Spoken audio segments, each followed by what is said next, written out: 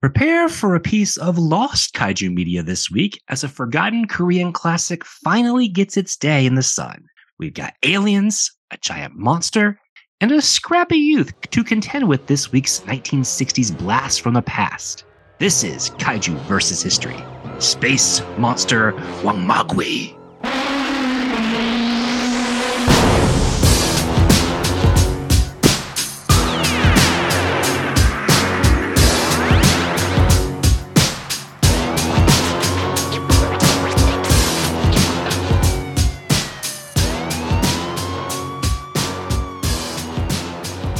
Welcome back to Kaiju versus History. This is your runaway bride, Feyre stand-in, Patrick. And joining me is a precocious preteen with a pot to pee in, Miles. Oh boy. We're diving right into that, aren't we?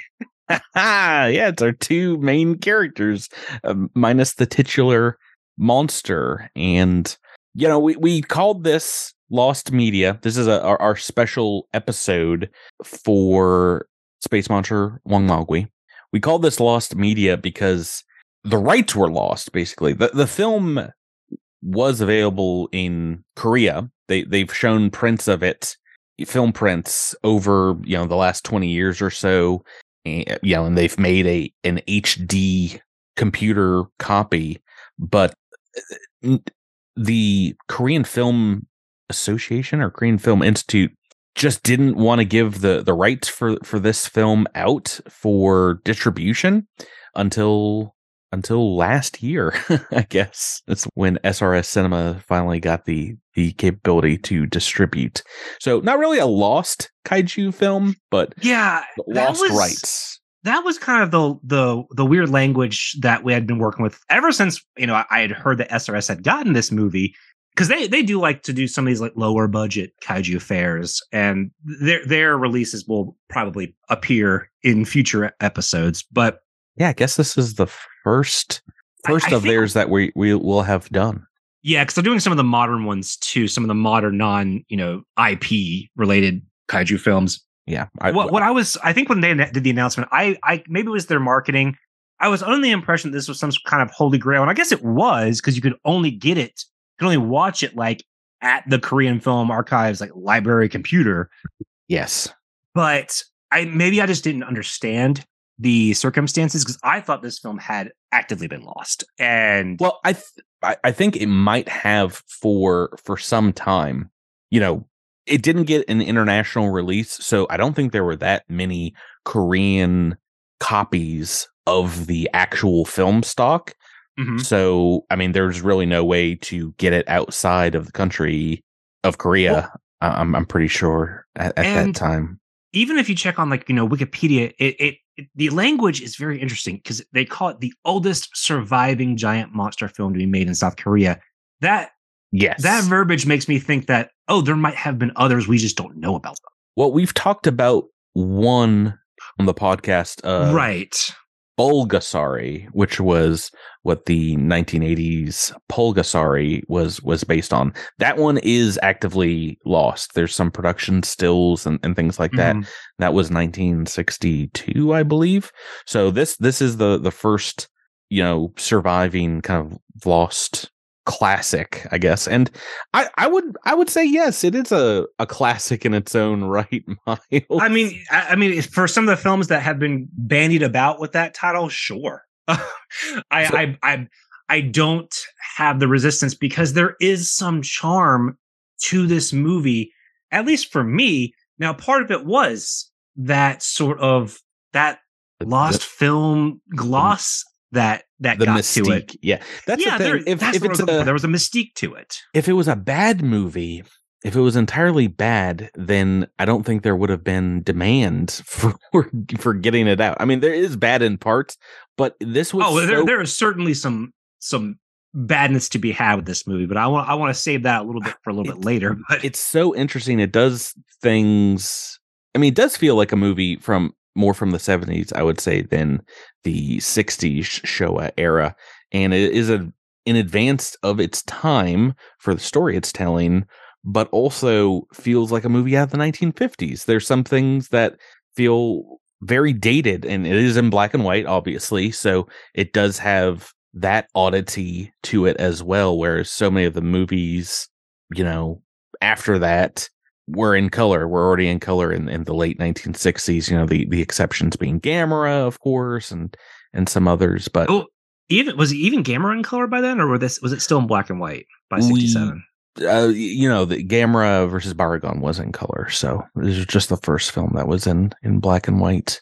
So I think what's interesting about this is, we can clearly see the influences worn proudly on its sleeve. You have elements of Kong and Godzilla in here, but with a self-aware flavor that is interesting. Like you see multiple times, citizens compare the monster to King Kong. Yeah, they do, and that's just the language that they had to work with. Well, you also have this monster carrying this woman for a good chunk of the film, with no real intention. Just, I gotcha. There's no other communique between monster and damsel, unlike Kong films. when the monster's face can't emote like at all, it's very hard. And it can't speak, of course. Yeah, it's hard to convey. You need the camera to like kind of zoom in and out real quickly on its eyes when it sees the cleavage. Yeah, but it's a weird hodgepodge, and it's a movie that it is clearly made on the cheap, and in a way that we haven't seen a ton of this kind of movie since. It's interesting because I feel like it feels like a late 50s Japanese science fiction movie, like a Mysterians kind of thing. It is so weird. It's such a weird mix of everything. And, really the only thing that we have to compare it to is something that we'll talk about, which is another Korean film, Young Gary, at the time, which came out the same year.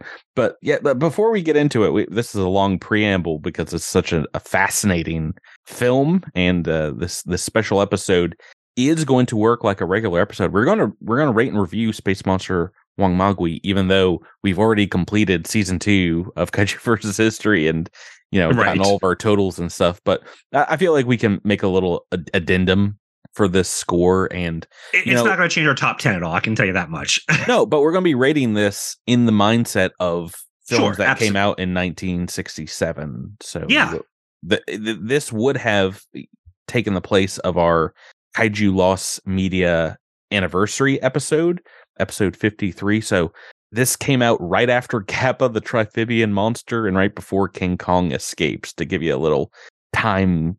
Boy, howdy. A concept of when this would have come out in theaters. But yeah, before we get to it, can I talk about that title, Miles? Yeah. Oh gosh, I'm so sorry.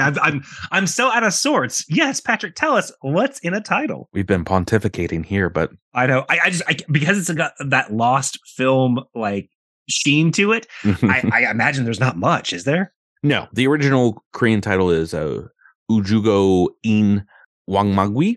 I put it into Google Translate. It spit it out as Monster King of the Demons, which like that. I really wish it was called that. Yes, the space monster part is the first part of that, and WangMagwi came out to King of the Demons, and that is really the only title it goes by. Of course, it was released here by SRS Cinemas as Space Monster WangMagwi. IMDb has listed Big Monster WangMagwi as a alternative title. I'm not sure. Maybe it was like advertised as that, but yeah, not too much outside of that because, like I said, there was no other releases. This apparently it came last year to Fantasia International Film Festival, where it was first shown outside of Korea. Let's see, 65 years after it came out. Wow. Yeah. And of course, the Blu-ray that we watched from SRS Cinemas just came out this year, which is why we're doing it about 10 years late on the podcast in the 70s. But I was pretty impressed with the HD transfer. And it's really nice looking. I mean, I've got to give it to SRS. I mean, they put in the work to make this thing feel gorgeous. Yes, and I believe the owner of SRS, I had it written down in my notes here. The owner of SRS has a special feature on the Blu-ray talking about access to the rights, and when it finally cleared getting it from the Korean Film Archive, they sent over, like a compressed file for the film, or like a USB or something. And when he checked it, he was so excited that it was so clear, so crystal clear, this HD copy. And I have to agree, it's a really, really nice copy. I mean, I can tell they didn't do the work that like a Vinegar Syndrome or something would do, where they actively cleaned it up, do their own prints. Yes. They do the scans. That isn't the case here, but I mean, the packaging of, and this is not necessarily an SRS Cinema DVD review, but it kind of is. The packaging is nice. It's easy to access the special features. You just have play and extras. Yes. And did you get through any of the extras? There's some fun extras on there. I didn't have a chance to yet. I will say, whoever localized the movie, I think leaned a little too much into maybe some colloquialisms from a modern context. Especially how they did the ha ha ha-has and the laughter, as opposed to saying laughter. They just did like ha ha ha ha ha. And there's also some weird moments. My favorite is, "Hey girl, how you gonna have a wedding when you're such a mess?" There are some weird colloquialisms, but that's fine. It didn't bother me. I do think they did a tremendous job with bringing this movie over here, and my hat's off to them, because it's a really neat moment in kaiju history. I think it's the lost factor is certainly a big reason why there's interest, but I think contextually to see like, hey, maybe with a couple extra dollars, we could have had a scene in Korea for these kind of movies that could have rivaled Japan, to be perfectly honest with. Yeah. I will say I was extremely, and this is going to sound funny if you watch the movie, but I was extremely impressed with the director's camera skill. Yeah, there's a lot to appreciate in the production of this movie, and that opening shot of Korea with the kind of the typhoon coming in and the papers flying everywhere, and just these really artistic, moody shots of the city they just convey this really ominous mood set to some, at least at the beginning of the movie. They play the crap out of it, but this really wonderful musical overture. I was really impressed at the start of this movie. Now you have to get past about 5 minutes of guys in tinfoil outfits to set the stage. So I was about to say, like, they use their budget well in some places and right, well in others. This ain't like, Robert Rodriguez is like indie school here, but there's some really interesting shots. I do feel like the director had this artistic eye that he was at least taking advantage of to make this movie work, despite all of the limitations they were working with. I do think the director just really tried to make something cool.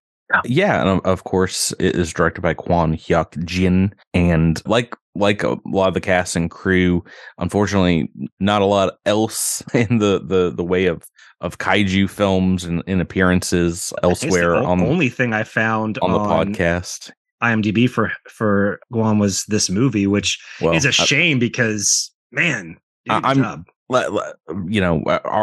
records in English are so incomplete. I'm sure he did like a ton of other stuff that we're just not privy to, not speaking Korean. But yeah, I agree with you. There's so few Korean monster movies.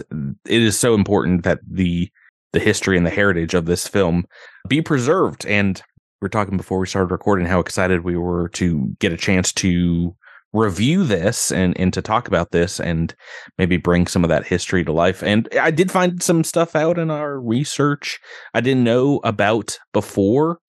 This movie did have for a time a different kind of mystique about it. Some lore that said that at the time this movie had the most extras ever cast for a film in it. And I don't think I saw them all, but supposedly until like the 80s, this was the film with the most extras. It was quoted as having, 157,000 extras in total, which would have been an actual record, but there was a German film, like a Nazi German film with 187,000. So, but yeah, even if that, like, half that number is true, I don't remember ever seeing shots of thousands of people, hundreds for sure, but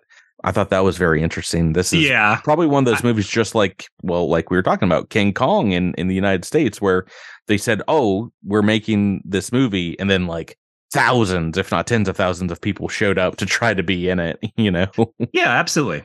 But yeah, that was pretty fascinating, and there are some interesting scenes of supernumeraries and people running in the streets and things like that. So I guess I can agree that's I mean, yeah, especially with like when you're using the set pieces, like when we have one of the comedic moments are these two, I guess, best friends who place a bet on who can stick around longer to prove who's braver. And you see this mass of people run past them. You see the cops shooting at nothing, but are apparently shooting at the monster, and then telling them to get out of the way as they're fleeing. So I mean, there are like oncoming amount of extras. The number that is bandied about, I don't see that at all. But I don't know. Yeah, I'd have to go back and start counting. But I thought that was interesting. That was a piece of history that was in a Guinness Book of like film records for many years. That came out in like the 80s. So I'm wondering where that factoid came from, exactly where that was, quoted maybe in a Korean paper. But that's whenever you put something like that out, that's just marketing, that's advertising. But the fact that this film didn't release outside of Korea is makes it funny. Can we talk about the space monster himself? Yeah, itself.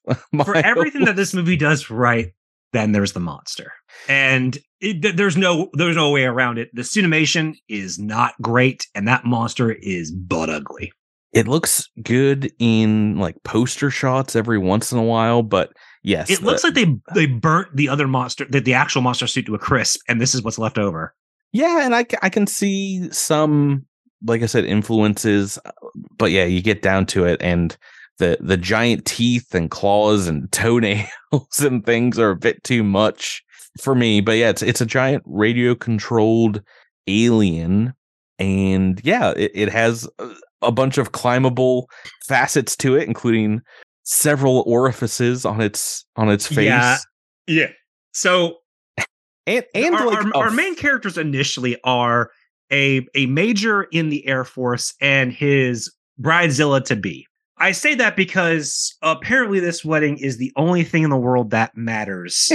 Yeah. She's like, I guess we're going to go through with it, even though Kaiju's attacking Korea. We'll get to that because, and this is certainly not the actress's fault. This is certainly on the writing, because the tone of this movie is hard to track down, because at first it seems to be going for like a serious or semi-serious monster movie. Pretty deadly serious 1950s feeling, and kaiju film. Then you add your first comedic characters, which are these two guys having a bet whom I'm guessing may have been like known like stand-ups or something, because they seemed to have this bit that like this probably means something to the people who saw it at the time.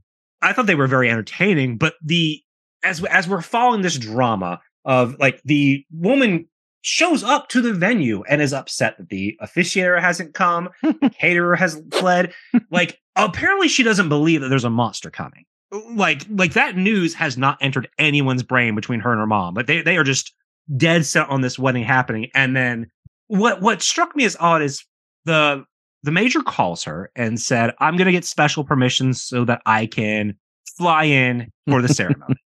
And then her reaction is to cry as if she was just given bad news. So I don't know if there was something lost in translation there, but she seemed to like, because then the mom immediately goes, oh, he must have run away.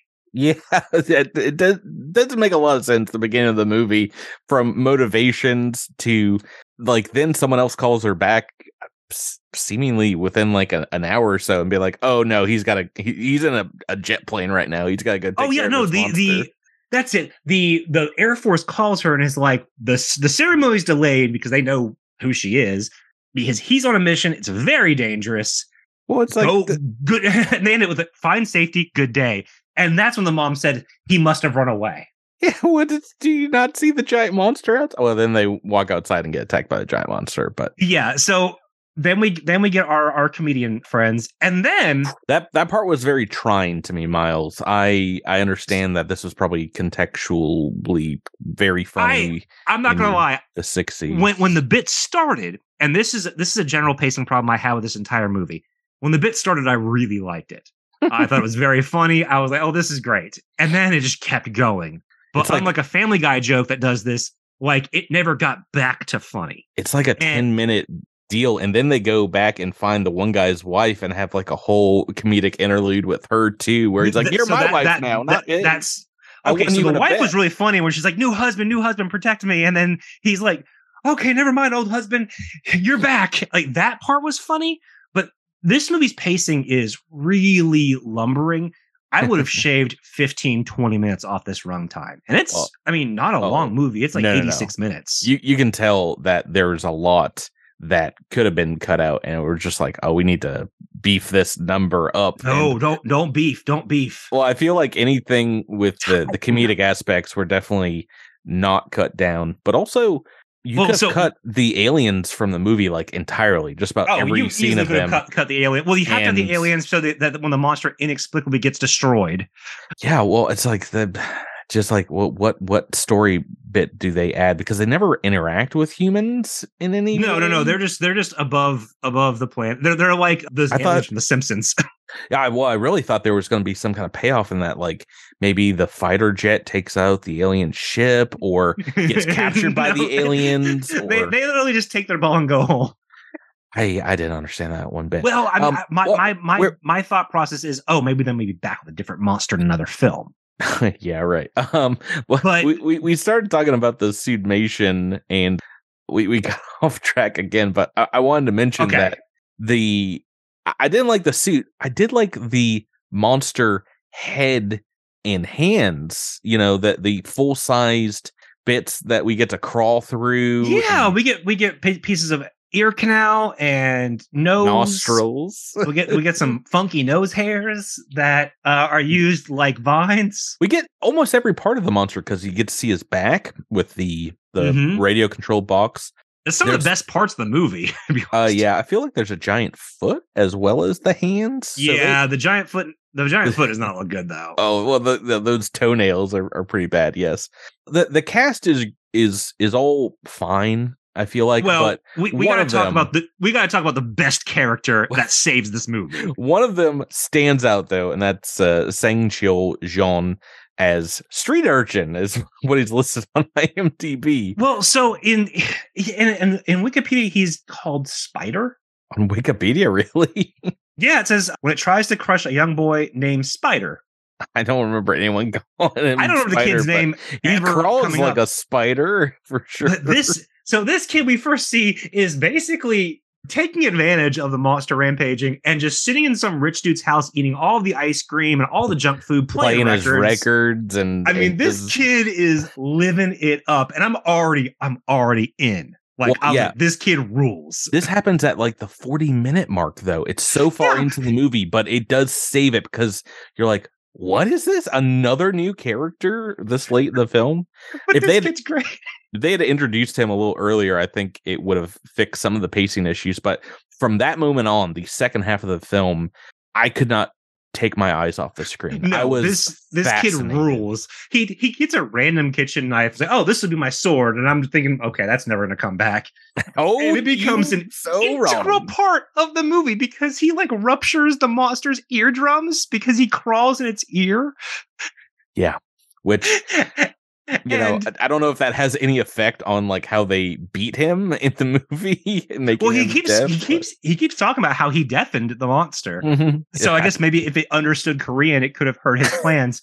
But also, and this was an all caps text that I sent Patrick because that's when this kid like all of a sudden enhanced. This is an all caps text. This child just pissed in this monster's head. Yep, just like to establish. I know what to do, and just takes a whiz. in the monster's head. So that's the part of the film that feels like it's from the 70s. It feels like it'd be more at home in a Daigoro versus Goliath, Well, I mean, it certainly fest. feels like that late Showa era, having a child protagonist. Oh, yeah. But also, like, if the child protagonist was like Shin-chan. Well, I was about to say, this is a very advanced child protagonist because at this point in Gamera, we've only had the original Gamera, Kenny from that film, the American translation. And there really weren't many kids in Godzilla movies. So this is kind of way ahead of its time in a lot of ways. I mean, there were those kids I loved in Viras. Well, that was the following year. That's 1968. That was 8, wasn't it? This is before them, which is insane, right? And this came out the same year as Young Gary, but that kid, who cares about that kid? Yeah. No, F that kid. But no, this. Oh, Gamer versus Gauss. Spider Gamer versus Gauss came out from the same year, so that had the kid in that as well. That was a scout, wasn't it? That scout kid. Yes, I believe. So. I don't remember if he was a scout, but this kid is awesome and never really has to suffer the consequences of his own actions, which is also wonderful. Immediately he becomes like a top 10 kaiju human character. 100%. Like, if I'm judging off a protagonist, that kid is 10 out of 10. He climbed up a kaiju and went inside of its head to try and slay the monster. And also, just the living embodiment of the Calvin sticker. Oh yeah, taking a pee in there as well. That is I'm sorry, that is a top 10 kaiju moment in kaiju history for me. There's some great action. I'm just so taken aback. There's some great adventure in there as well. Like he gets knocked around and nearly falls out the nostril and has to climb back up the nose hairs. And he also finds the remote control that the aliens were using on him and just takes it apart willy-nilly and then swings around, and the monster finally catches him and puts him in a hand that they keep switching. Yeah, they keep moving the monster because the monster using both of its hands frequently. But I'm like, then they'll like cut back to the bride in the hand as if it were a King Kong movie. I'm like, how is she there? It's so funny when the kid meets the bride. It's like, hey, what are you doing here, madam? Yeah, so let's talk about this movie a little bit more in comparison to some other films. But we already talked about Gamera and Gamera versus Gauss. In the commentary track for the film Young Gary, kaiju historian Stephen Reifel, which of course we know from the amazing biography of Ishiro Honda, as well as film critic Kim Sung-ho, talked about some legal ramifications that happened between this film and Young Gary's Kyuk-dong Entertainment. Apparently, the Young Gary production team tried to sue this movie over the 1967 release because they said it was the same concept as Young Gary Monster from the Deep. That's the pot calling the kettle black. Exactly. For a Godzilla knockoff to, boy howdy would I have loved if the kid in Young Gary climbed inside of that monster's head. But these movies are so different.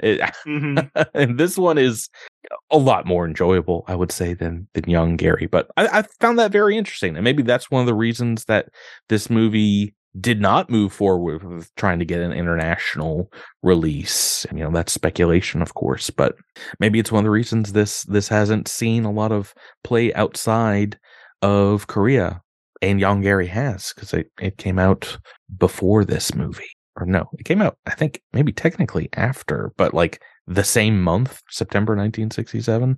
But anyway, I love the street urchin kid. I think he is one of the best kids of the Showa era by far. Yeah, honestly, this is a top 5 kaiju kid, if not maybe number 1. There are a lot of kaiju kids that I do love who are actual amazing characters and fully fleshed out, but just on pure spectacle, this kid rules. What's your favorite scene, Miles, in the film? I think by all caps text to you is probably anything with the street urchin. Yeah, anything with the street urchin, because there's a lot of stuff that is not great that's easy to pick out, like when WangMagwi causes that like rock slide or whatever, and you hear that weird overdubbing of like some pebbles falling on top of the rumbling. Like some of the sound design in this movie is really strange, and it seemed doesn't help. Not a priority when they finish the film, perhaps, but I mean, like I said, I love that opening shot. Like my favorite scene in this movie that's not me laughing at that kid is the opening shots of the city. I think it's gorgeously shot. It does a really good, like if this were a serious, like capital S serious kaiju film, like that opening shot, like in a different movie could have been a Gojira like. I think it's beautiful. I think it really tries to set a ominous mood for a movie that goes in a very different direction. But it becomes a comedy very quickly. Yeah. I mean, and that's the tragedy of this movie, really, outside of the bonkers script, which could be a problem with localization. We don't know. I mean, is how bad that monster looks. I'm watching it as well as listening to it, but yeah, or reading the text. The script is rough. What about you? Did you have a favorite scene? Like I said, the first half of the movie is pretty uninspiring as far as like seeing something new in a kaiju film, and you get to sit through. This should have been a tight 60 minutes. Yeah, well, it feels like kind of an episode of an Ultra Q in a lot of ways, but you sit through that Abbott and Costello routine with the two guys. It drags on. Then we finally get the street urchin, and every scene of his is great and really should have been in the movie a lot more. That should have been the movie. But my favorite scene, obviously, is the one where the grown man takes a dump in the emergency shelter and then falls backwards into his own duty. I don't care when or where or who, but it's always funny when you fall into some poo, Miles. I mean, yeah, absolutely. That's the kind of comedy that they're going for in this film, and I feel like kids will really enjoy this when it came out. 100%. I can see kids having a hoot and a holler, especially at the time. And I mean, honestly, all the scenes with that kid would still work, and they still work for me today. So yes. I definitely could see that working. I don't really have any context for how well this movie did. I mean, it certainly did well enough that they wanted to preserve it, but not well enough to release internationally. Yeah, it's hard. I feel like this does feel like a pretty great hidden gem from the era, even though so much of the script didn't work and it feels very slapdash. But yeah, thanks to SRS, we got at least a chance to talk about this, a chance to rate this. Let's get into the rating, Miles. What did you score this guy for your personal enjoyment? So for my personal enjoyment, I was originally going to go kind of fairly middle of the road, and then that kid appeared and whizzed in that monster's head, and I was like, oh, we're watching art. Okay. No, it did bump it up a full other point, because when we talk about movies that are maybe enjoyably bad or enjoyably rough, this is certainly in that category, because the way things don't work are done in a way that, like, because it's earnest, I'm like, you know what? I'm having fun pointing this out, but I'm still going to follow this movie. It's not like a King Kong situation where it's like, all this is terrible. I want to gouge my eyes out. I never want to see this thing again. Yeah, I didn't want my time back after watching this. I was fine. No, I mean, look, the monster here does suck, but it's not necessarily the suit actor's fault. It's the suit itself. I would have liked to have seen someone in a better suit. Not that the suit actor does anything that interesting, but he wasn't asked to. He doesn't really get a lot of chances to, and part of it is probably because he's wearing 200 pounds of rubber suit, What is your final score here? So I'm going to go with a 6 out of 10. I think this, with the right group, is a very entertaining movie. It doesn't make it a good one. I would actually, there is a recent review that kind of nails it, although their score is a lot lower than mine, when this appeared at Fantasia International Film Festival. While not a good film, Space Monster WangMagwi has moments of weird delight. Its appeal may be elusive for most, but I'm glad it's getting its moment in the sun. And that's very much how I feel about this movie. Yeah. It's got some weird moments of delight that really, like, if you talk about a movie that needs an MST3K attached to it, Oh, this is that kind gracious. of conversation movie where, like, if you're with some people and some drinks, this movie is a hoot and a holler. And I would imagine if there's some conversation being had, that 83 minutes might not feel so long. No, yeah, I feel like definitely if you're riffing on it, it's going to be a great time. Like I said, we both came into this with no plot description, no idea with what to expect, and that's a rarity for us. Not even having gotten to see much more than some production stills, but it started pretty dull. And that first half of the movie does kind of blow the score down a little bit. But like I said, after the kid comes in, after the monsters start attacking, actually, it is so visually interesting and weird. It is hard not to enjoy. I feel like this is a good mix of that potty humor that I did like from Daigoro versus Goliath, as well as some of the strangeness of the X from outer space. So it feels right between those movies in the late 60s, early 70s. But yeah, I can't rate it much higher than them because I think I like those two movies more. So I'm giving this a 7 out of 10, which is very good, as opposed to a 6 out of 10, which is good on our scale. For the technical, I am digging this a few more points. It is hard to gauge this because the film itself looks great. There's a couple of like cigarette kind of burns and glitches in the visuals, but the film itself is like probably one of the best HD scans from that era outside of Toho and what have you. Yeah. But so many of the interesting ideas that we do get in the script don't really come to fruition. They don't come together. The actors are good, but they're not given a lot to do together. Yeah, but just about every great thing that this film does, like hilarious or interesting or weird, is canceled out by something that is very amateurish and does feel of the 1950s. So that being said, it's still amazing to see this after being unavailable for so long. Great Blu-ray, definitely worth it to own on Blu-ray and check out for yourself. So for the technical, I'm giving this a 5 out of 10. Some mixed elements here for the technical aspect. What about you, Miles? You said 5 out of 10? I said 5, good sir. That's kind of where I'm at. It's hard to judge. I don't know if this is on SRS. I don't know if it's on the original script. The script is all over the place in a way that almost derails this movie entirely. And because of that kid and because of some of the great narrative choices that they do make, it makes this a weird thrill ride rather than a complete slog. And I feel like the suit is very bad. The attempts to utilize scope and stuff are pretty good, but some of the sets for me just don't really work. The sound design is really rough.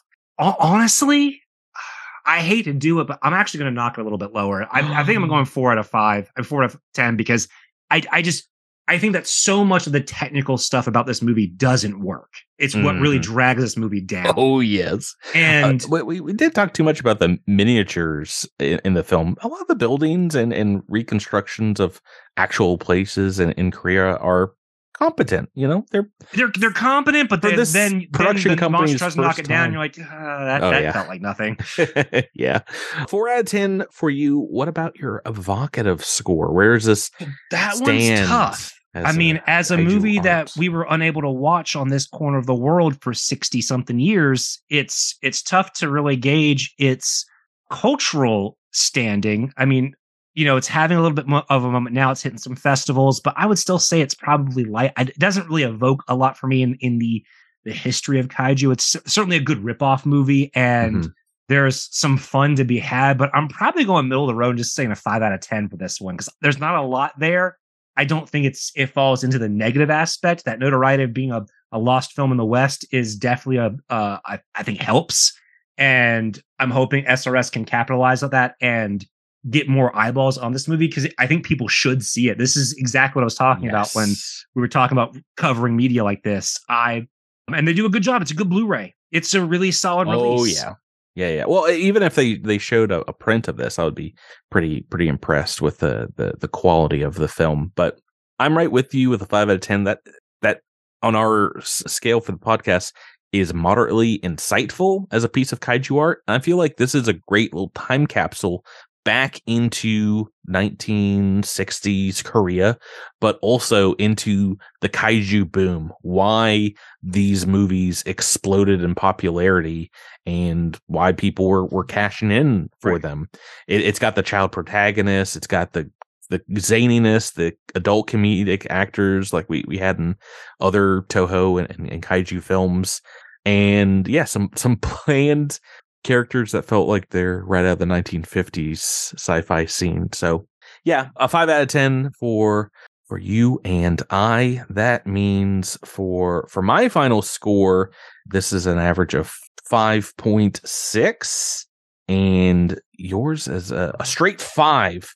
Yeah, and I'm honestly fine with that score. My personal score notwithstanding, I think that this does deserve to be right there at 5, because this movie, the technical limitations of this movie are, I think, overshadow everything that makes it fun. I think it's a perfectly good spot for people to be like, okay, so this isn't in the same company as some of our better Showa era Gamera Godzilla movies, or even the King Kong remake.